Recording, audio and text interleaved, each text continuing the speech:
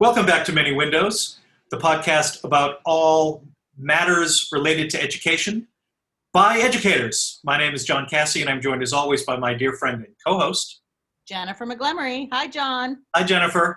Week 2 of COVID considerations. How are you? Good, actually. Doing okay. Same. I got to talk to some kids today, so I'm feeling really pumped. Yeah, I taught my class today, and we had a really good, it was good, right? It was on Zoom. It's fine. I think I can do Zoom. It's all good. But I've been really thinking about making sure that the stuff I'm asking them to do at home is analog in nature, not digital, right? I teach an entrepreneurship class, so we're doing sort of design thinking. So I'm like, go around your house and find objects that are poorly designed and bring them here and let's redesign them, kind of thing. So that went well.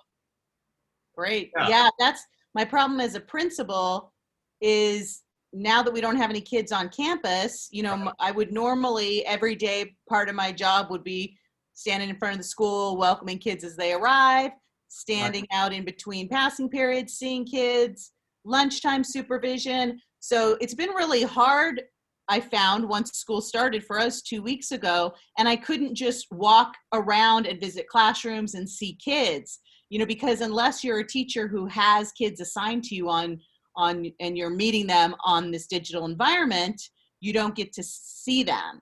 So I had a little group of kids that I met with on a Google Meet today, this afternoon, and it just raised my spirits so much. Right. It really showed me that I'm doing the right thing here. Right. Yeah, I don't think I've ever met an educator who got into the profession to work entirely with adults. Yeah, or sit in front of a computer all day. Yeah, that wasn't the plan. And that's sort of what we're talking about in this series. And Jennifer, as you say, dropped the lead last week, I'm going to flip it to you to introduce our guest and also to explain what the purpose of this series is. So we pivoted midway through this series. We were going to do a different topic for the second half of season 2. But when we found ourselves in this pandemic, we really wanted to capture, almost like, I think of it like a time capsule that we're making here, capture the lessons that we're learning in real time about distance learning, online learning, and just life for an educator during this pandemic. So this week we have a teacher from my middle school, Lori Pacino, joining us today. She's an amazing 6th grade teacher who teaches English and social science, as well as some of our ELD support classes. And so she is equally as effective with GATE kids as she is with struggling students and English learners. And that's what I love about her. So, plus she's so innovative and creative. So she's our guest today. Lori Pacino, what do you want to say for yourself? Well, thank you so much for having me. It's a thrill to be here. I have really learned so much these last 2 weeks. I keep telling my husband that I'm staving off Alzheimer's disease because I am learning to have all of these synapses firing at all times. And I'm also a mother of 3. And so fortunately, I have a couple teenagers in the house that can help me through all of my technical difficulties. But I guess I'm here to tell you, you can teach an old dog new tricks. And I am trying to limit myself to learn one new trick a week so I can learn each new trick well.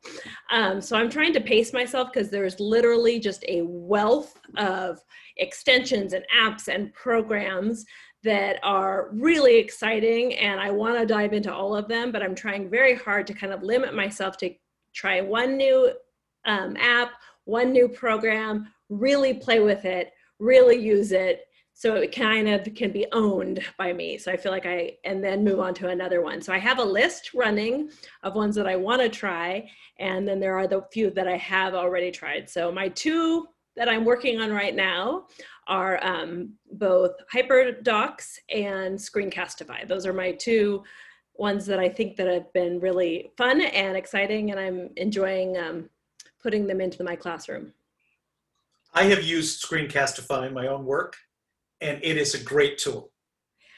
Well, and I was, so today we had office hours, and I have a student teacher this semester, and I have Miss Silva, my ELD aide. She's coming in one of my ELD classes a week. So she showed up into office hours too. And we had about, last week I didn't have any kids show up. And this week I had about 6 kids show up. So that was also exciting. They're figuring out where to go for questions and how to work the office hours. So that felt really good. But it was great to have that conversation. So we ended up kind of having a meeting about how are we going to meet all of our ELD students' needs. And we kind of came up with Screencastify as being one of the best things that we can do. And I had talked to both Cody and Maritza today about how when you use Screencastify for any assignment that they're doing on their own, you're giving them a bridge to success. And I was saying that this is something that's going to stay with me, or whatever new version of Screencastify they come out with, that's going to stay with me when we go back to the in-class learning. Because any assignment I give as homework, I can be in that assignment, I can explain that assignment and put that video with that assignment. So the kid who can't ask a parent or a kid who can't afford a tutor has it right there telling them how to do it. And I was showing Maritza how to do it today and saying, okay, you could take your history teacher's lesson that's, in all English for your newcomer, and you could Screencastify it and explain all the directions and what needs to be done in each spot in Spanish.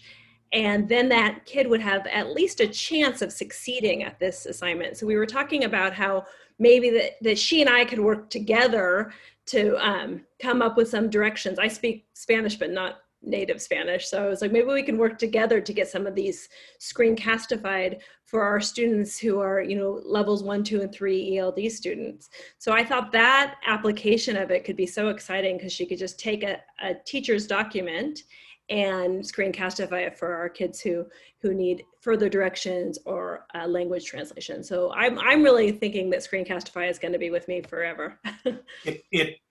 It is the kind of tool that makes the promise of the flipped classroom kind of a reality, right? Yeah, I was, this year I felt like our district just did a bang up job of our PD. So we put teams together to basically make a slideshow with all kinds of hyperlinks for the teachers to learn these different items. And I've heard about the flipped classroom a lot, and I guess, I wasn't quite sure exactly what it was. And after watching several videos on it, I realized that my ELD class, I've always kind of done as a flipped classroom. I just didn't know that that's what it was called.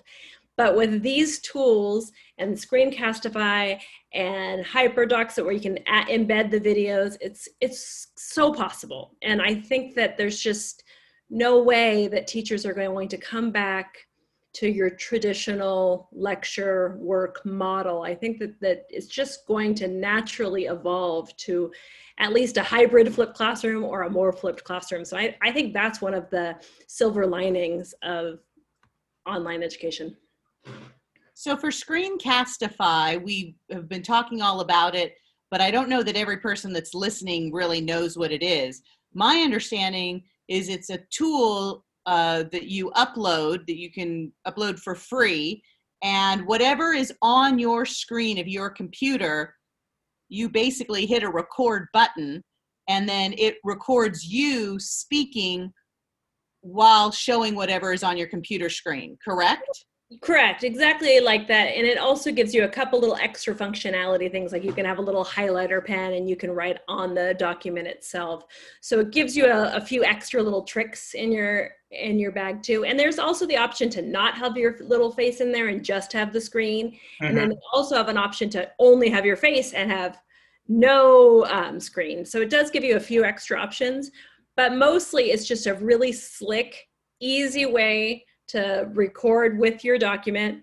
It automatically uploads it into your Google Drive. It's in a folder called Screencastify. Correct. So you can find it. And it took me 3 tries to make my first one without problems. And I think if you were tech savvy, it would take you 1 try. But because I'm, a child of the 70s, it took me 3 times. But I thought 3 tries wasn't so bad. And And the kids have really liked it. They've really liked having it. And then a kid who doesn't understand, so we had this little Google Classroom training that we're having the kids do, and it's just a deck of slideshows. So I screencastified that. Yep. And they had to do a few activities with it. Well, this week they had to do some of the things that were in that tutorial, and a couple of them forgot. And I said, watch the second screencastify of that. And if you still can't figure it out, contact me. And I've gotten these texts from my kids, figured it out. Thanks, Ms. Pacino. I watched the video again. I've got it. So it also gives them, they can get that second, third, fourth swipe on something if they need it. And it just, it's just a really nice resource. I used something called Loom, which is very similar, Loom, I knew when we were coming back to school, so many parents would not know how to access the Google Classrooms, how their kids were supposed to access the Google Classrooms to find their codes, the Zoom codes and Google Meet codes for the first day of school. So I was able to pretty quickly, like you said, in 3 tries, I was able to just record, I think it was about a 3-minute video where I walked parents through the process of finding your child's, email address and password and logging onto a Google Classroom. And I don't think that that's the entire reason it went so smoothly our first day of school, but I think that it really contributed. And that's what we're finding, right, is people need visuals and the explanation over top. And it's such an easy way to do that. Mm-hmm. I think that it's absolutely one of the reasons why they were more successful, because I have my own 3 children, and we had back to school night last night, as you know, and we had our videos posted on the stream in Google Classroom, and I even got the text, so that from our sign up reminder telling me how to get to my back to school night, and it was really great. And I could find it, like the instructions were really clear, and the instructions were on multiple platforms, so that like you couldn't miss it. It was on the website, we get a text, it's on an email. The teachers explain to the kids how they find it. So the parents really had a lot of chances. So my own students, back to school night, I couldn't find their videos. And I tried, and I talked to my daughter, and we went and looked, and I was able to find like the general meeting that kind of gave the overview of the night, but I couldn't figure out how to get into her classrooms. And then their Zooms were live. So then by the time I finally figured it out, I had missed 90% of back to school night. So I do think that that is one of the biggest challenges in the digital world, is really communicating how to use the technology. And you kind of have to assume everybody's a beginner. And I'm not a beginner, and I was unsuccessful. So I called my friend and was like, okay, just tell me what I really need to know about her English class and her math class. And that friend, I should have called that friend earlier, but then, of course my daughter has different classes. So I got the few tidbits of information, but it is challenging for parents. And they're working, and they've got, they have other things going on, and it's, that's the takeaway for me, right? That we are mindful as teachers that we are in an unprecedented period, not just with what kids need socially and emotionally, but what we need as instructors to be able to teach effectively in hybrid frameworks. It's your point about, I'm doing 2 right now, and I'm going to do 1 a week, and I'm going to get better week by week, but I'm not going to drink from the fire hose, because that's going to not serve any purpose, right? We have to be mindful. I've said 100 times on my campus, be in a place of grace with your parents and your kids and yourself, because we're going to get through, and good stuff is going to happen, but not if we are self-critical and all of this kind. Parents are struggling and kids are struggling, right? So the more ways to access information, the better, because people are just trying to get through the day. Well, and one of the things that really helped me at the very beginning of the year, we'd watched all these trainings and they were amazing, but they were also really overwhelming, because you felt like, oh my gosh, there is so much I have to do, so many things I have to do. Do I need to create a Bitmoji classroom? And what if I don't get the Bitmoji classroom ready by the time school starts? Right. I gave up on the Bitmoji classroom, by the way. I do put my Bitmojis in a few things, but I don't have a Bitmoji classroom. Bitmojis are basically, for people who don't know, little icons of yourself. It's like putting a little cartoon of yourself into different flyers and stuff. And then my 15-year-old daughter was like, Mom, don't overdo it on the Bitmojis. We think they're a little bit lame. I was like, oh. So I always have her like look at my stuff, because she's like my 15-year-old view of like what's lame and what's cool. Right.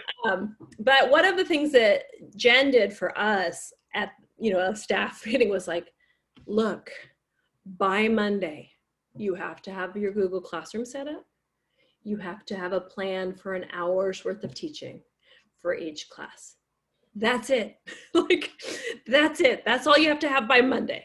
And then, but, so, and it's kind of, so I can be one of these people that spin and stay awake and have too many things going on. And so what I'm trying to do each day is put a little sticky note by my computer. By tomorrow, I need these are the essentials I have to have done. And then I have my running list of things that I need to do too, but like could do's.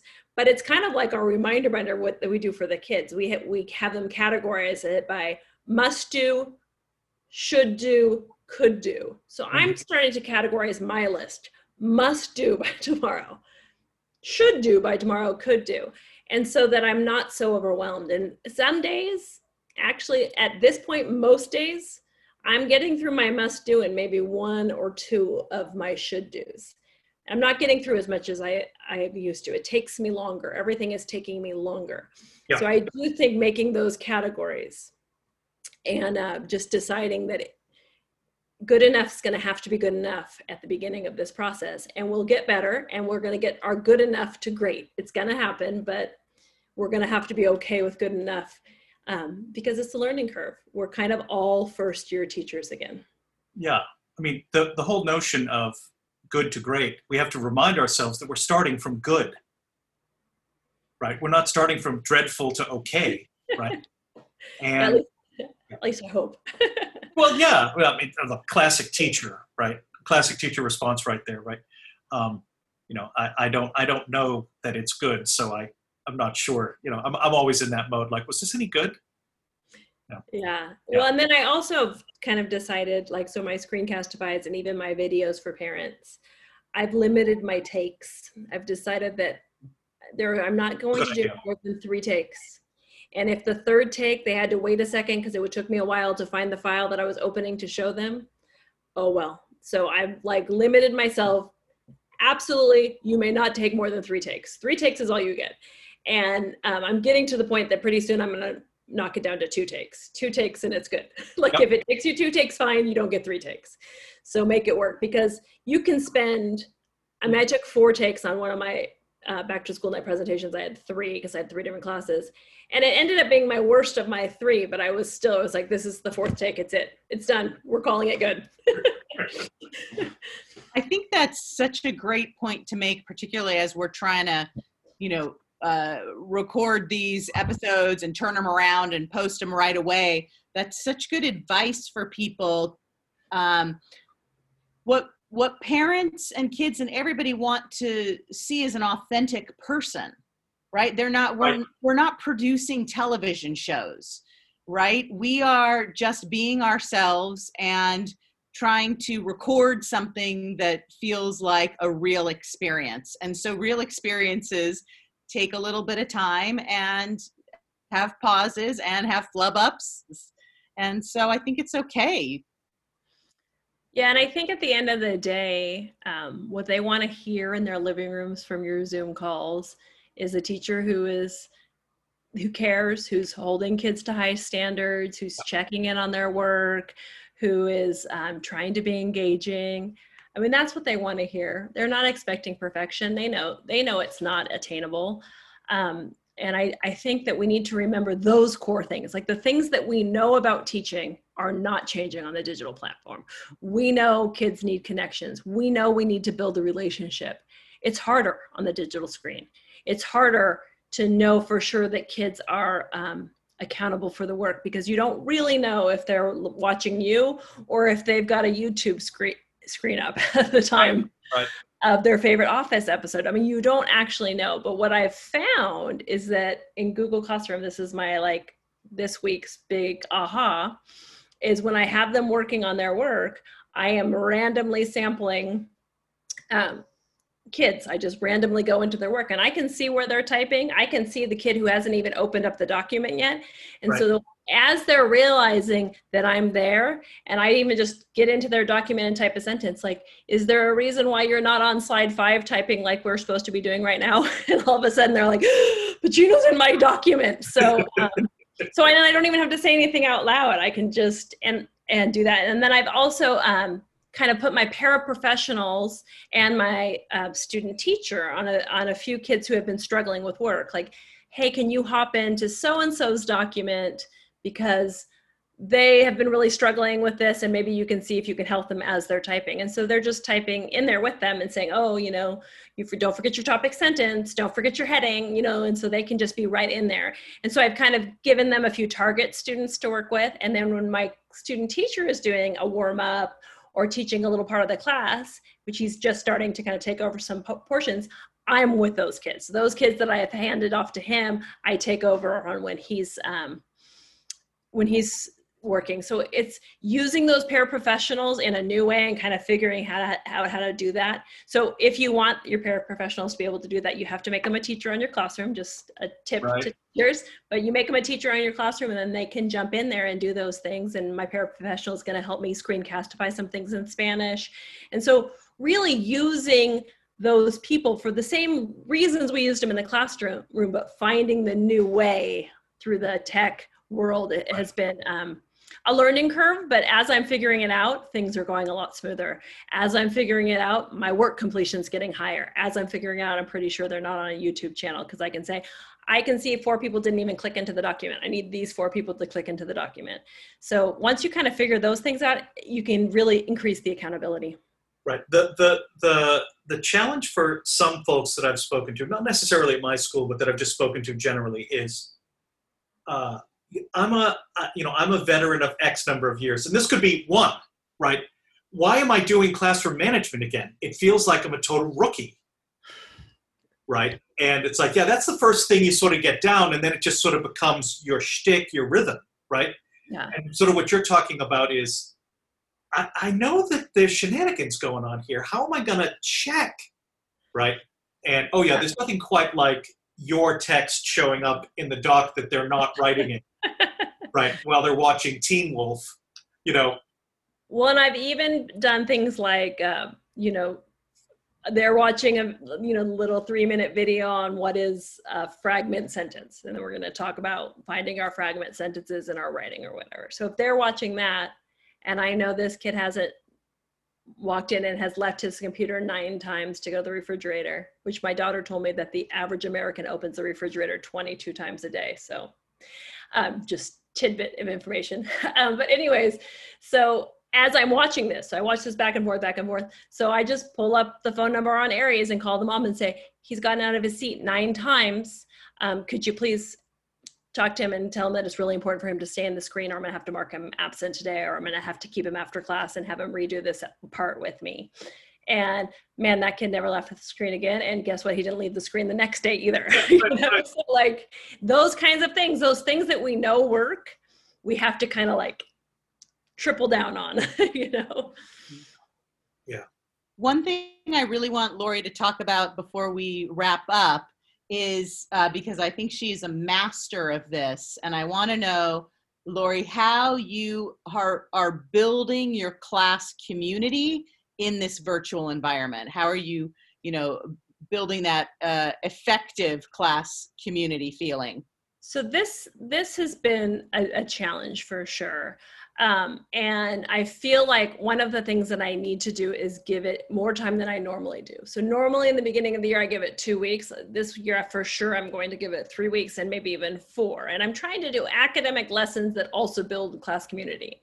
So we're working on like telling our stories right now in English, for example. But so I'm doing some of the same activities where you make a word cloud about yourself and show and have the kids share out, to the whole class at first, just so I can get a little piece of information on each kid. But I've also been doing a lot of the breakout rooms. And what I found was the first time I did a breakout room, I was sharing this with staff. I was like so nervous about starting the breakout room, and I figured it all out. And I had practiced it with my book club of just doing like a 2-person breakout room. So I knew how to do it. And I was like so nervous. I get them all in their rooms and I send them all off and they're all gone. And then I realized I never told them what to do in their breakout room. So I pulled them all back.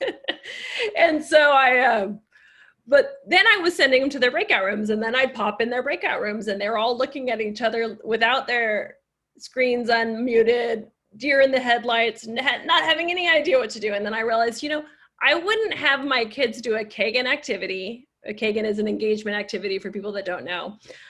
I wouldn't have them do that kind of activity in the classroom without explicitly modeling it, making it super clear what they're supposed to do, showing a screen of the steps. Like, I wouldn't do that in the regular classroom. Why do I think that's going to work in the digital classroom?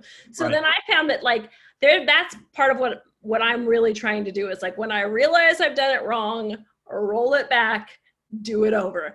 And that's hard for veteran teachers because we don't want to admit that we are so off base on how we did it. But this is my first time I've done a Zoom meet with a breakout room. So I have to be patient with myself. But now I put up a screen explaining to them exactly what they're going to do in the breakout room. Then I ask 4 kids to unmute themselves. I model what they're going to do. I have somebody repeat it back to me. And then when they go in their room, you can type in a little announcement. Then it says, remember, the person with the shortest hair goes first. You're sharing about, whatever you're asking them to share about. It's a round robin. So you're going to go in clockwise order. And then I've been hopping into their rooms. I've been sending my student teacher into the rooms. I've been sending the TAs into the rooms. And my rule is if I come into your room and everybody's muted, then you're going to redo your talk with me after class because I just need to, and I don't make it like punitive. I just said, if I get into a room and nobody's talking and everybody's mics are off, I'm just going to keep you after for a couple minutes so we can redo it so you'll understand how to do a breakout room. So I don't act like it's punitive, but they don't want to do that. So I've been popping in and working with them on them. And they're still not perfect. They're still a work in progress, but they are at least 10 times better than they were week 1. So, that's kind of what we have to remind ourselves. Like, if you were going to teach this in your regular live classroom, you definitely need to teach it in your Zoom classroom, and even better, probably, know? Right. Yeah. We often forget that it's not like this would have gone perfectly in the live classroom necessarily either. Right. So remember that the work is the work and the kids are the kids. And if your heart is in it and your training and your practice is in it, you'll get there. And then there are some things that are, kind of nicer. You can mute your whole class, it can, like somebody's talking in the regular, we're going to get back to live school and try to push this mute button. It's not going to work, so there are some things that are kind of cool. And it's kind of cool to I have lunch with my daughters every day, so that's kind of cool. So I think we have to celebrate the silver linings. And, look, I'm still absolutely looking forward to the day we're back in live schooling, but there are some silver linings, and I just keep trying to remind my own kids and myself of those silver linings. But, so I think that when we think about the good parts too, it helps us get through it. 100%. And even though we're technically at the end of week 2 for our schooling, you've actually only seen your kids 4 times. Like if we were in real life, because we're alternating days and we don't have the kids doing Zoom on Fridays. So you have actually at the end of week 2, not even been through an entire 1 week with your kids. You've been 4 days with your kids, and probably a lot of day 1 was just doing the tech support stuff of how to get in and navigate Google Classrooms and navigate this new world. So, that's the other thing I can see as being a month in and teachers feeling like, I'm just not getting as far as I normally would have by now. And it's like, yes, you have to keep remembering that we have so much less time with the kids. You've got to make every moment count, and you've really got to give yourself a break and give them a break. Yeah. Yeah. Yeah, that's one of the things I'm really working on, and I'm doing that with my colleagues, having some conversations. I mean, a shout out to Lucy and Terry, Lucy Bowers and Terry Vargas. We sit together and we talk about what are the most important things in this unit. What are we going to boil this down to? What are the things that are the essentials? And I think that part is really important to find out. And Sarah Reed's talked a lot about my biggest focus this year is going to be like mental health and well-being too. So I'm not going to, I'm going to do lessons that support that. So how can, especially in a language arts classes, so many opportunities to do that, to teach that mindfulness and teach that, those executive functioning skills on how to get through this year. And maybe they'll do great, maybe those kinds of things. And that new focus is going to develop a whole different side of kids that we might have missed if we didn't have this pandemic. It's a good note to end on, Jennifer. I agree. Yeah. Lori, it's been extraordinary. I'm so glad that Jennifer brought you on and I had a chance to chat with you and learn a little bit from you. It's been my pleasure to be here. Thank you so much for having me. Yeah, can't wait for the next opportunity. Wonderful. Okay. Folks, thanks for listening to Many Windows, and we'll be back next week with a new guest. Thank you so much. Bye.